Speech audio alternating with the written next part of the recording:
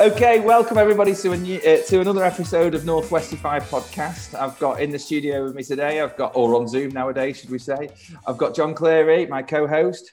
Hello. And I've got Louis Giorgio from Code Computer Love. Hello. So, we've got the pleasure in having Louis on. We're not related, by the way, Zach Giorgio and Louis Giorgio. We just got the same name. Yeah, randomly. I have known Louis for a really, really long time, and I'm really excited to have you on the show today and to tell us more about all things tech, Manchester and the Northwest, and Code in particular, probably one of the earliest agencies out there in Manchester at the time. So I think, first of all, Louis, I'd really like to find out a little bit more about your journey, right? Code, what happened, how it ended up happening. So over to you. Well, it started for me. It was at going way back for me. It was at university. I didn't really have an interest in tech at all till I went to university, and the actual course that I did was quite broad. It was interactive and broadcast media, which I wasn't quite sure what it would entail, but it sounded really cool, so I thought I'd give it a go. And that actually got me, and I'm glad I did. It worked out well.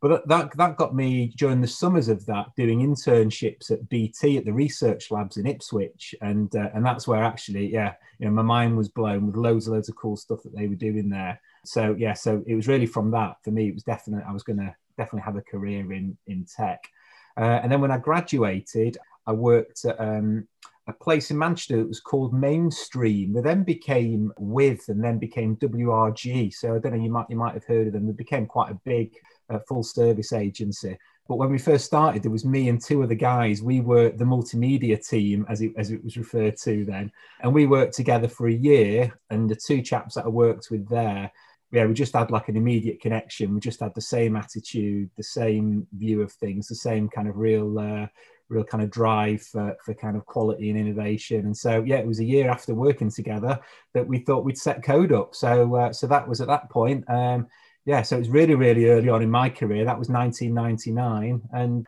we just thought, what the hell? We thought, you know what, we're young and stupid enough. If it doesn't work, there's nothing lost. Obviously, it has worked. It's like a powerhouse in Manchester for, a really big brand name, certainly in the region and probably much further as well. Can I ask, I've always been curious, and now that I've got you on a call, I can ask, where did the name come from? How did you pick it? Yeah, well, so it's one of those things when you start up, it's like, well, what do we call ourselves? And we came up with all sorts of weird and wonderful names, and we landed on Code very early on, and that the name Code came from one of my partners, Winnie. I think he had an old car stereo that you used to have to pull in and out of your car, if you remember.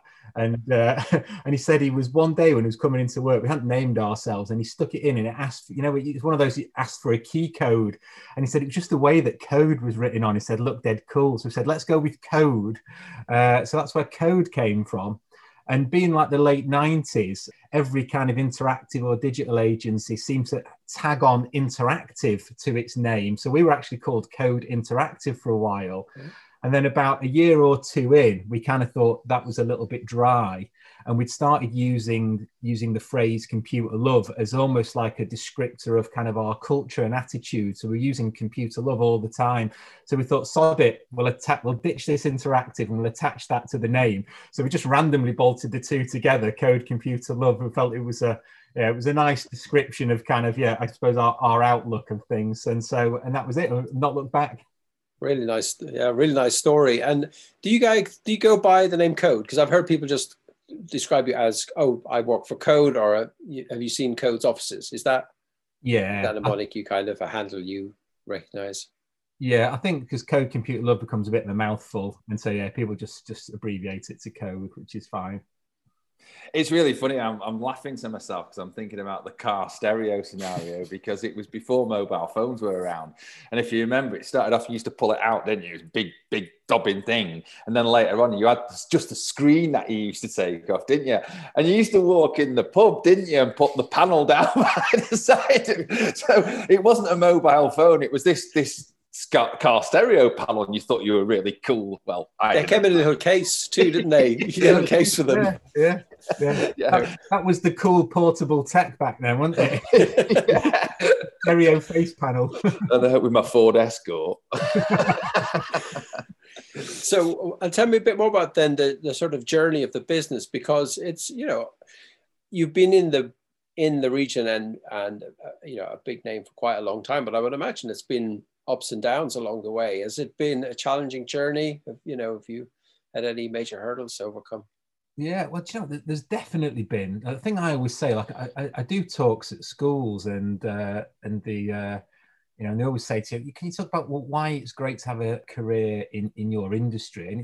And it's been great because, oh my God, what a rush the last 20 years has been when we think of like from a technology point of view, all the change and all the innovation, all the new things that have come up that you kind of have to stay on top of. Well, when we first started, we probably would refer to ourselves as a CD-ROM company, because we kind of turned our nose up at the web, because in like the late 90s the web didn't look so cool. You had like tiny graphics, and and there was a lot of HTML, wasn't very glamorous. We like doing like really beautifully interactive audio visual experiences. But literally within a year of us starting, all our work switched from being 90% CD-ROM, 10% web to like the other way. And then the year after that, there was zero CD-ROM or DVD and none of that. And it was just all purely web. So we pivoted probably within a year to becoming like a web business, really. And that's probably just in line with like the boom around 2000. It's like, if you remember like the whole .com boom and all that stuff going on. But we've probably, in truth, when we look at it, we've plotted it before. We've had quite steady growth, to be honest. And the thing was, we avoided any crazy stuff going on. So like, with the whole .com bubble, there was lots of people, lots of crazy VC money floating around. And we were just really early on. We had lots of great relationships with a lot of advertising agencies, in truth. And we were often kind of brought in as like the digital specialists. And, and we were working with big leading brands and businesses like blue chips from day one. So it was always like legitimate, serious online things we were building. There was never kind of, we never really got involved in any kind of crazy VC type stuff. Maybe we should have done, maybe we could have made our billions had we have done that. But anyway, but we quite early on just built up a good reputation around, for us back then, it was like the marrying of like design and technology was kind of, I suppose, our thing. This was kind of before UX was even a known thing. We were kind of doing UX without it being known. And then as things went on, like social came out and that kind of changed. And then Web 2.0, remember that being a thing. So the kind of perception of, what people do online started to change. And the things we'd build moved from being, I guess, interactive, experience-based or kind of brochureware type stuff to being more transactional. And then when mobile came along, that was another massive shift. There was a hope when accessibility became kind of a big consideration as well, that massively shifted how we built stuff as well. And we've been building stuff more responsive and all that. So there's been loads of change, really. So it sounds like you pivoted. Well, you said yourself, you pivoted, from CD-ROMs into like, the but it's actually, if you think about it, you've been pivoting the whole time. Like there's never been, maybe that's the joy of the digital sector. I think we were talking about this on a previous podcast. We're trying to excite, and I'm glad you mentioned that you go and speak at schools, because I think that's so important. We're trying to create our region as this powerhouse, especially in the digital area. And the only way really to do that is to enthuse the next generation, which is what you're doing. I guess, how do you go about that? What do you just walk in and say, hey, tech jobs are cool, or or are you getting invited in? Do you send other team members in as well? Yeah, there's always been a mix. We have quite a few relationships with there's some of the bodies that kind of run career stuff for several schools. So we're involved on a few of those. So we get invited in to talk at a few like schools and colleges. We've always had quite a few relationships, particularly locally, like with universities as well. We've got a partnership with Innovate Her, and if you've ever come across Innovate Her, which is great. And so through that, we've got a strong connection to one of the local schools as well. So in truth, we've got our fingers in like loads of pies, really. And it's always been something we've always liked to do as well. We've always kind of seen, that's probably a little bit of giving back, getting involved with schools. And we've done things where we've ran briefs for some schools as well, if they've kind of got like tech projects or digital type projects that they run as well. It's a variety of things, really. So you've been around since 1999. Longevity in business is amazing anyway, but 20 years in this space, you must have seen a lot of change.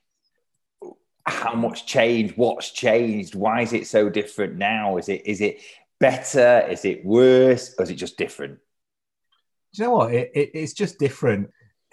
What was the fascinating thing in the early years was you felt like you really were pioneers, because there wasn't, you were doing it at the same time everybody else was doing it, and I remember there was like a sense of wonder when you'd see some cool new thing come out. I remember there was an agency called Deep End Design. I'm going back now probably to 99, and they were the people that back then they did, I think, like the world's best like Flash sites. Remember when Flash was a thing?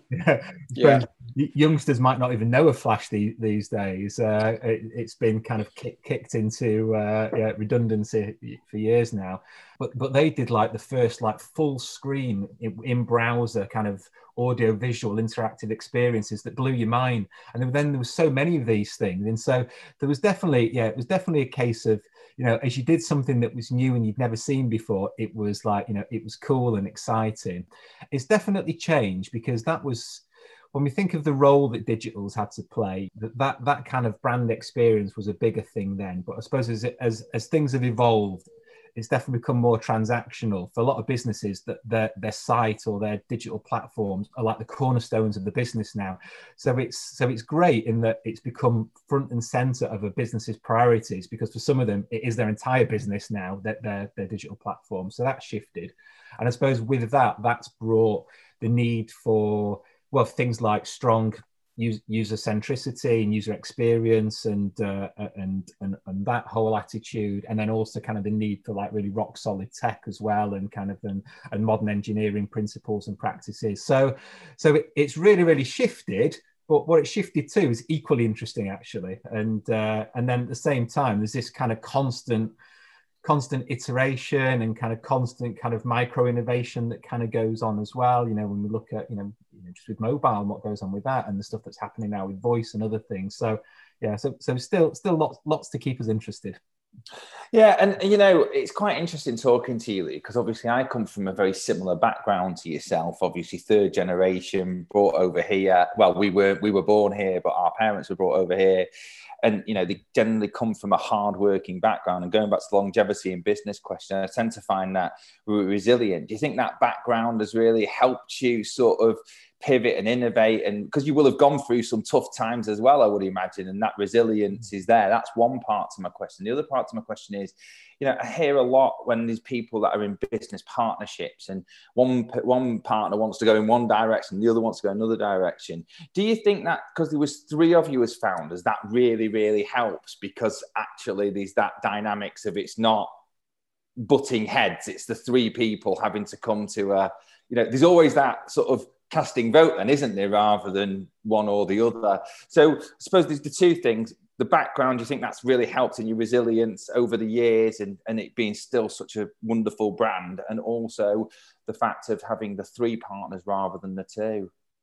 Yeah, so the background, do you know what? Absolutely, because actually me and my other two partners that started Code, their parents were also self-employed as well. And so there was this, I suppose we've grown up seeing like really hard-working parents, and kind of adopted that really kind of that work ethic, I think, from them. And so absolutely in the early days, yeah, because I think, in like probably the first few years, there was lots of sleepless nights. It was, you were a slave to the business whilst growing the business. Absolutely. And to be honest, even today, I still do that.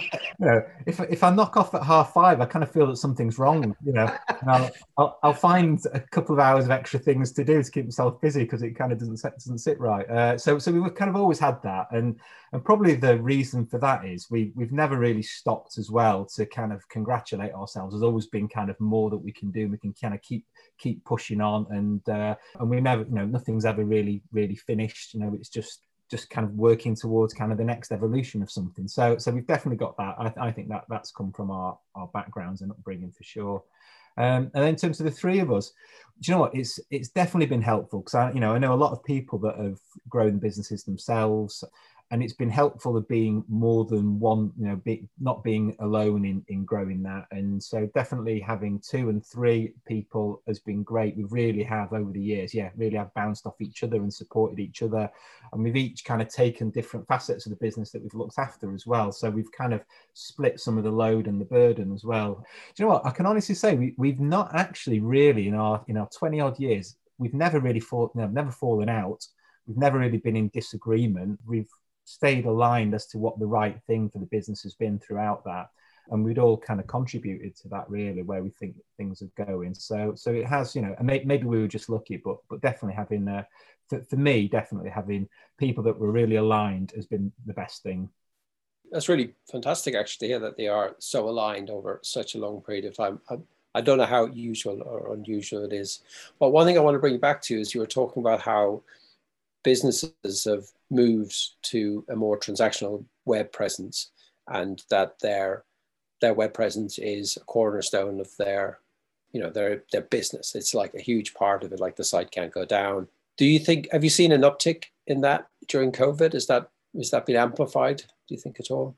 Yeah, well, I think it definitely has, in terms of, particularly, the transactional direct-to-consumer side of things. I think businesses trying to be less reliant on some of their kind of in-person operations and using the site or using apps or using digital stuff for that kind of customer interaction. Yeah, definitely through some of our like we work with a massive car dealership. One of the big projects that we've been working on, we actually started before COVID, but became one of the priority projects over the last year, has been that end-to-end self-serve. So actually you can totally organize without ever interacting with a person, organizing a test drive, picking your car, getting your car valued and part exchange agreed, it kind of validating your or your payment, your identity resolution, all these things totally without ever speaking to anybody. So and that's one example, and there's been lots of others.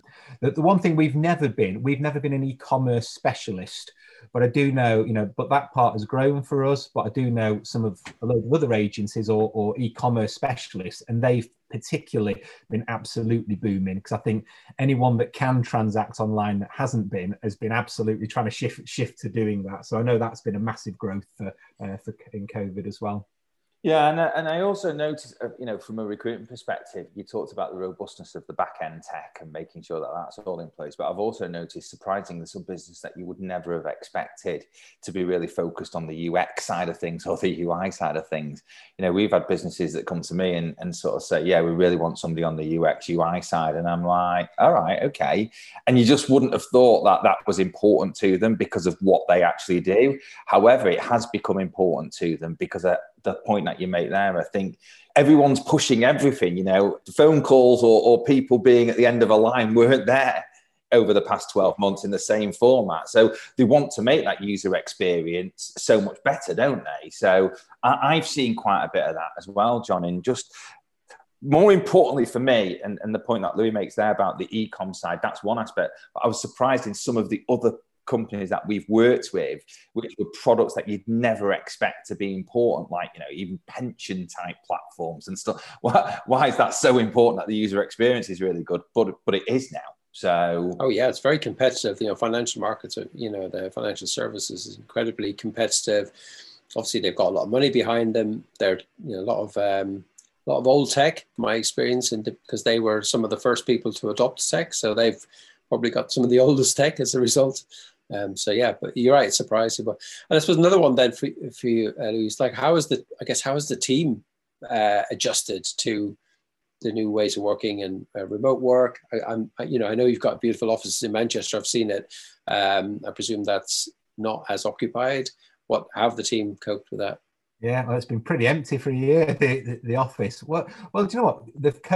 We've coped really well, and probably I think a reason for that is the ways of working that we had just really translated to remote working really easily. So we work in like multidisciplinary teams, and we kind of follow, you know, our version of kind of agile methodologies. So when we look at kind of the things that the team do, you know, it was great when in the office they're all co-located and sat next to each other, but we use things like there's daily stand-ups where they connect to what they're doing. There's kind of, you know, fortnightly planning sessions. They have retrospectives where they talk about how they're, you know, how they're working well together and kind of improve that. They use Kanban boards for visualizing kind of the work and what they've got to do, and they've got that clarity and sharing of that. So all these things, actually, all we had to do was find ways to kind of do them remotely. And so they keep all the same ceremonies, everything, or the way of working is not changed at all. We just kind of do stuff like through Teams, or we use a tool called Whereby. I don't know if you've come across Whereby.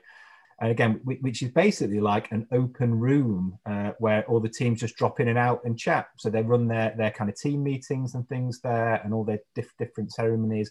But then what they also do as well, the teams actually just leave their team area open, and they can kind of just drop in and out throughout the day. So if they want, they can still be in there, but put it on mute or silent if they want to get their head down, but then they can just hear the background noise and background chat. So we've really closely emulated kind of being in an office, if, you know, if they want it, and they can just kind of ask people stuff. So we've really got that working. And then the other thing is just the way that we run workshops. So we use tools like Miro and Mural. So we've just adapted kind of to doing those things instead of in a physical environment. You just using kind of online tools that mirror it pretty much exactly. And like John asked that question there, for me, we had another client on the other day, and it's fantastic that you're able to sort of adapt so quickly, because it's sort of seamless from a working perspective.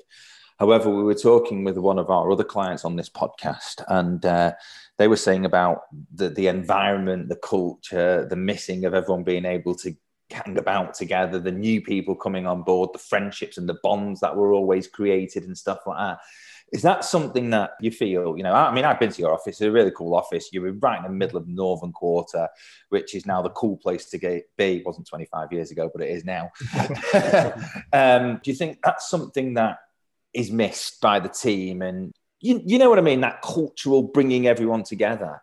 Oh, it definitely is, Zach. Yeah, that's the thing. And that's been one of the, you know, you speak to everyone that works at Code. The biggest thing they love is the culture, and actually and the people, and how we work together and come together, and even like the social aspect of it is like massively important. And all our company wide routines that we do, you know, there's so much that we do to bring people together, and we've mirrored lots of those online, but it's not quite the same. There really is no, you know, there's no substitute for physically getting a load of people together, you know. And we do lots of things. We probably went through a lot of the similar things lots of people did. We had the regular online quizzes, and had like we kept like the Friday after work drinking sessions going. People doing it at the desk with a glass of wine. It's not quite the same. So you know, so we tried our best, but no, definitely. And in truth, everyone is looking forward to getting back. But I'd say we've permanently changed now. We're not going to go back to the office in the same way that we had for everybody in full time. The future is definitely going to be this hybrid now, and that's what we're exploring. What does this hybrid working now look like for those that want to be together in the office and find the right reasons for them to come back and work in the office? They can do that, but those that work at home aren't excluded. So that's kind of our thing that we're kind of really looking at right now. And what's the role? Can we get some good tech that makes that really seamless and a bit smoother without it kind of being kind of messy and being a worse experience if you're not physically there? So that's the next challenge, I think. Yeah, it's interesting that, isn't it? I miss bumping into you on the train, John, and you getting a tinnies out and all too often. It was weird. I know we live near each other, so it's, you know, not that weird, but like sometimes it was 4:30, or sometimes you know, there's more than one train that goes through Bramhall, isn't there? I mean, well, there's not actually not more than one train, but I was laughing to myself because the first time that I've obviously bumped into John on the train loads of time, but the first Friday, this particular Friday I bumped into, like he was drinking like this thing that I just thought was like one of the new modern like pop drinks. He was like, "Do you want a beer?" And I was like, "What?" He's like, have one of these. Like, brilliant. You know, what were they called, John? I can't remember. They just looked like a young person's drink, and it was a beer. Yeah, I'm going to pronounce it Beaverton, but it's Beavertown. Gamma Ray or something like that. You know, cool beers where, as somebody pointed out, they can charge like £3.50 for something that would be £1.50 if it didn't have a fancy label on it. So yeah, has a cool can, doesn't it? Yeah, very cool cans. Yeah, very cool can. So I guess what else has shifted for you? Like, are you still doing the same kind of work, the digital work that you've always done, or are you looking to move into like a more consultative role? What's changing now? Yeah, well, that's a big shift for us actually. If I think what's been another change over the 20 years, it used to be that very few businesses had in-house kind of digital and tech teams, or if they did, they used to be kind of more IT. And that's the thing that we've probably seen in the last, particularly say the last 10 or 15 years, has been a massive rise on the growth of kind of in-house product teams. And in fact, if anything, I'd say, people often ask me, so who's like your competition? And so the majority of the time, our competition now is businesses taking stuff in-house, or instead deciding to like grow an in-house team. That's the more common scenario, to be honest. So what it's made us think about is, okay, so us as a kind of agency, and what we try to do, in fact, we kind of don't refer to ourselves as an agency anymore. We try to more be like a consultative partner, really. And so definitely our role has been helping those businesses that need it with UX design and engineering, or we kind of help augment the skills and the team that they've got. And so we can actually either fill some of those kind of maker roles around the edges, or we can help consult and help their teams. And we do more things like coaching and training and that type of stuff nowadays as well. So that's been a growing area for us. It's been one of those things that we've naturally always done over the years, but we definitely, as we've kind of seen, I suppose, the industry change, we've seen, okay, well, it gets us to hypothesize what's the future role of a business like us. And it's not necessarily doing everything for a business now by ourselves. It's actually supporting them, helping them with their journey, and kind of augmenting the capabilities that they've got, and and being a kind of a trusted partner or consultant in the mix within their team, really. So that's kind of where we are now, and where we see it carrying on to go, really.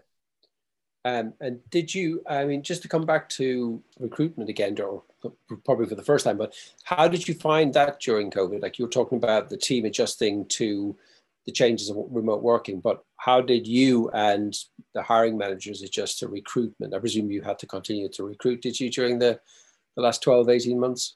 Yeah, so we have.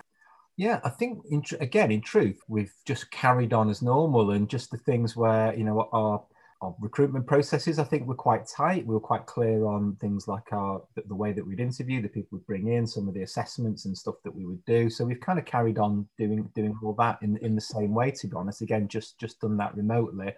I do feel it's when we've then hired people and onboarded people, I kind of feel it's a bit of a shame they don't get like the full company experience when they're starting. It's odd, but there's been so many of them now that have started in lockdown, so it's probably just becoming the norm now. But but other than that, again, we had quite rigorous routines around onboarding, kind of one-to-ones with all different people that look after a specialism and a discipline, and something like the buddying system and all the good stuff we do, and all the various inductions. So we've kind of carried all that on. The daily and weekly reflection sessions that help with kind of the hiring manager and people. So so just keeping those same connections, but doing it remotely. Yeah, to be honest, it's kind of carried on as was. So what are those processes like then, if you don't mind sort of revealing a bit around, what you look for in a candidate, and what someone who's listening to this would go, well, how do I know I'm a code computer love candidate individual? What do you call yourselves? Do you have a mnemonic for?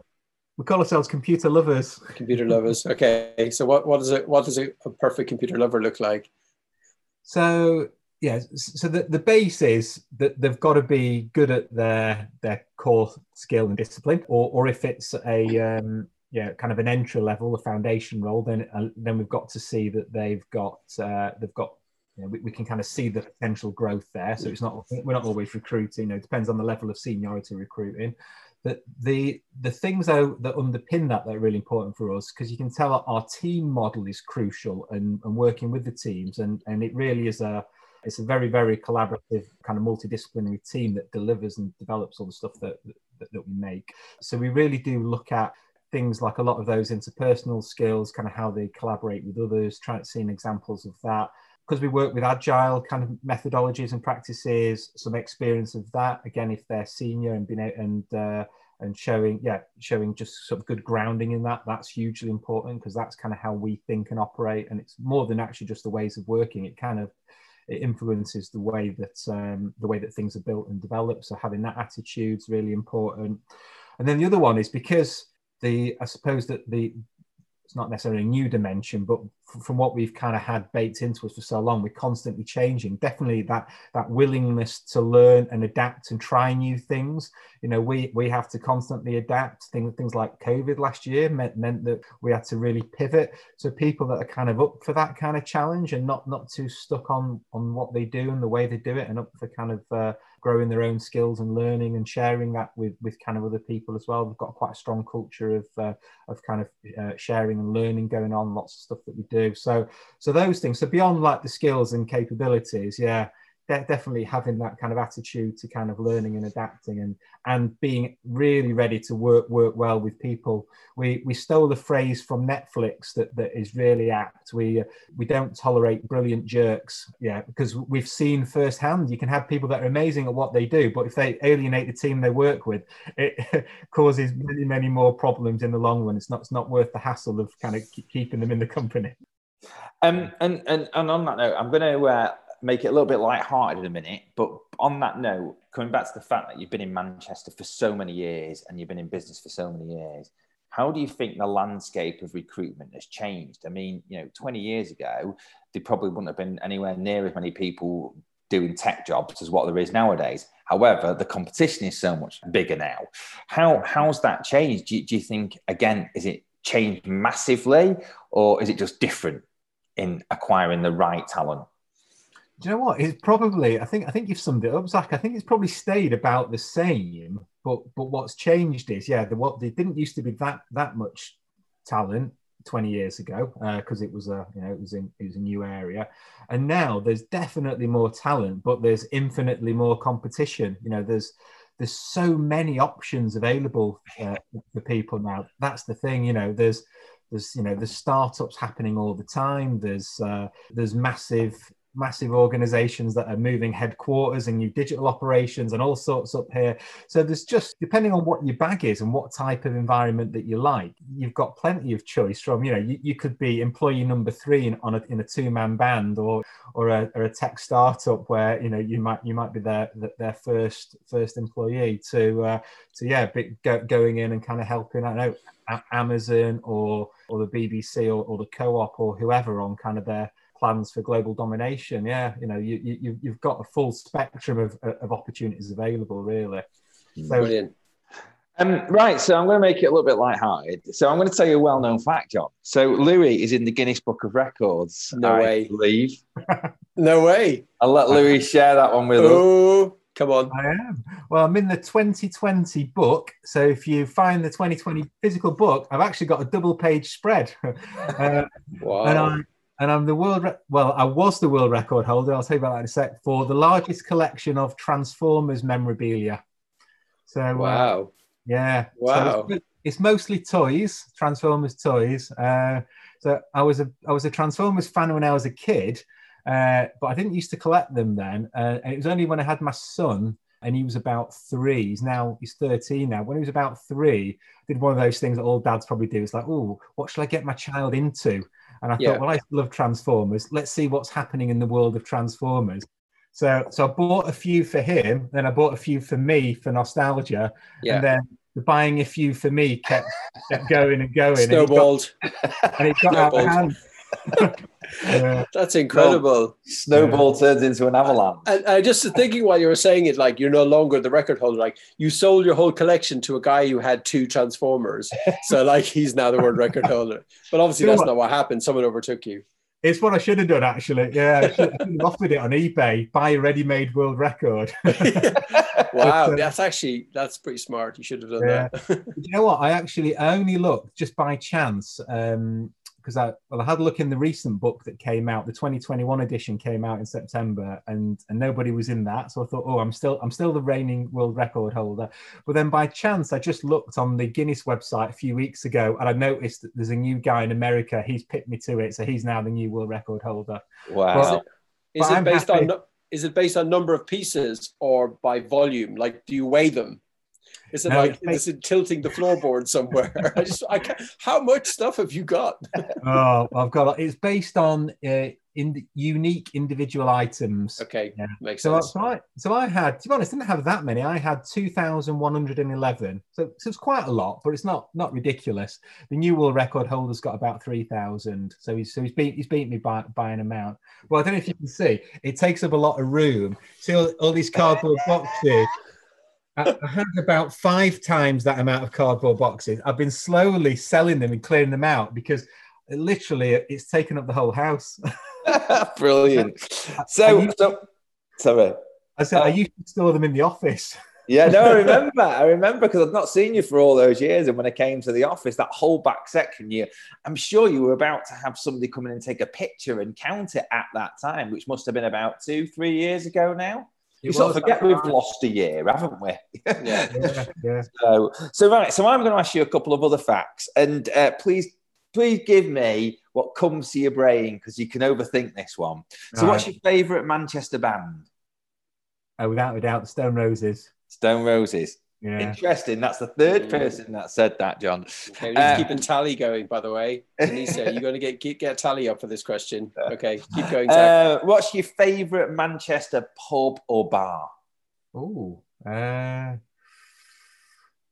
that is a good question. You know what? Because it's been that long since I've been to one. I'm trying to think where I used to go. Do you know what I used to love? Because it was really random, and I've had so many great nights there. Well, 2 places actually. One that's naff and random. What's that tiki bar in the Northern Quarter on the corner where you go down the stairs? I think I forgot the name. Is it Mahiki or Rosie's? I forgot. There's Roses in it's next to that. It's next to that. I forgot what it's called now. So someone will know it. But the other one, which was really cool, was definitely my favourite place, was Mojo's. I used to go to Mojo's a lot. Right. Yeah. I think Washroom, just because it was so cool. You've been to the Washroom? Washroom is good. Yeah. I've been there the secret cocktail bar. Yeah, it was good. It did have a nice, although I had the world's most revolting cocktail in there. And it sounded revolting, but I thought, well, I bet it won't be revolting, so I'll order it. And it was a blue cheese cocktail, and it had cheese in it, and it was as rank as it sounded. It was 11 quid, so I drank it. What's that bar that we used to go to, Denise? So I really like the one that was behind King Street, on the other side of King Street. You know where Chops is? There's the back street there. Used to go downhill. I can't remember what it was called. That was always quiet, dead quiet, really, really quiet in town. Just a really nice bar. Can we get a whole separate Northwest FI pub edition and just talk about pubs and bars? I think we should do that, a separate spin-off episode. Yeah. And my final fact, Louis, that I want to know is, what's your favourite Manchester restaurant? Ooh. You can do surrounding areas as well. That's not a problem. Yeah, well, do you know where I go to a lot? Because I live in Altrincham. I go to a place called Yara that's like Lebanese, and it's just gorgeous. It's just because it's very similar to Greek, which naturally I've brought up on and I love. And so I probably go there quite a lot. But then I do quite like a Japanese as well. I've not been to one in Manchester for a while, but yeah, I'd go with Yara because it's probably the place that I'd go almost every week or every other week, to be honest. Yeah, it's so funny. I'm exactly the same. I think it's because we were brought up on that type of food. It's like I walk in there, they know me by name. My table's always assigned to me. Oh, it was. There's a place, we used to be Yara in Cheadle. Now there's one called Charm in the village. I send everyone there. Everyone thinks I've got shares in it and stuff like that because I eat there that regularly. But it's really funny as well because coming from the background that we come from, they call certain things different to ourselves. So kibby is gubes to us, isn't it? Yeah. So like I walk in and sometimes I'm like, right, can I have some hummus? Can I have some halloumi? Can I have some gubes? And no, sorry, kibby. So, in fact, just as a little bit of a plug for them, there's actually a place called Souvlaki Express that's opened up in Altrincham. I don't know if you've heard about it. I've been there. Yeah. Have you? It was great. Yeah, it was really good. Isn't it? Yeah. It is, yeah. I was going to say, I think we're probably nearly out of time, but what I do want to ask, I want to ask a question. You CD-ROMs, right? the web, and now let's say consultancy. What's on the what are people turning their nose up at now? But you thinking, actually, do you know what? 5 years from now, or sooner, we need to be on this like crazy. This is where Code will be focusing. Have you got any predictions? Do you know what? I've stopped giving these predictions because every time I have, they've never really worked. It's become a bit unpredictable, I think. Yeah. There's definite, there's things that you think are going to carry on. I think stuff like voice, is becoming pretty set. And but equally, there was predictions whether that's going to take over, and and there'd be like screenless UI is going to be, no one's going to want to do stuff. But I can't see screen-based stuff, so mobile or computer or wherever going away. The definitely, I could probably see there might be more stuff. Maybe the TV, your TV might have even more of a role. Perhaps we'll see. I suppose if there's kind of more innovations around in-home tech beyond kind of your laptop, maybe there could be more stuff there. But I don't know. It's always hard to gauge. Stuff kind of comes in and out of favor.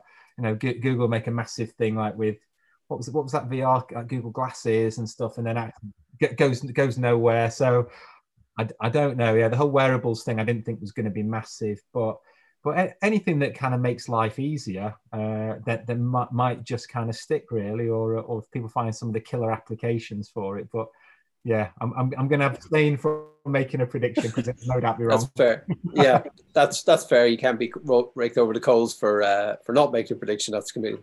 Although I do think we haven't really seen the full extent of what AI can do. And you mentioned voice. Obviously, natural language processing is all AI anyway, and that. Whilst if voice recognition was going to be huge, I mean, it's big, but it's not huge. People would be doing it professionally, like people wouldn't type, and that hasn't happened. Like people prefer it because otherwise you're shouting at your computer all the time. So I don't think that people are going to use it the way they use it today. They're going to say, order me an Uber or whatever. Hopefully just not order an Uber. Cancel the Uber. Well, it's unusual. I never do this either, so I thought I'd do it for a bit of a change, John. So I'm going to wrap up the show. I'd like to thank you, Louis, for coming on the show. We've had a really good time and a really good laugh. It's been really fun. So thank you for finding the time for us today. John, thanks as ever for your contribution. So everybody, we'll be back with another show quite soon. Please do make sure that you get in touch with us if you want to find any more topics or you want us to talk about anything else on the show. And other than that, thanks very much for your time.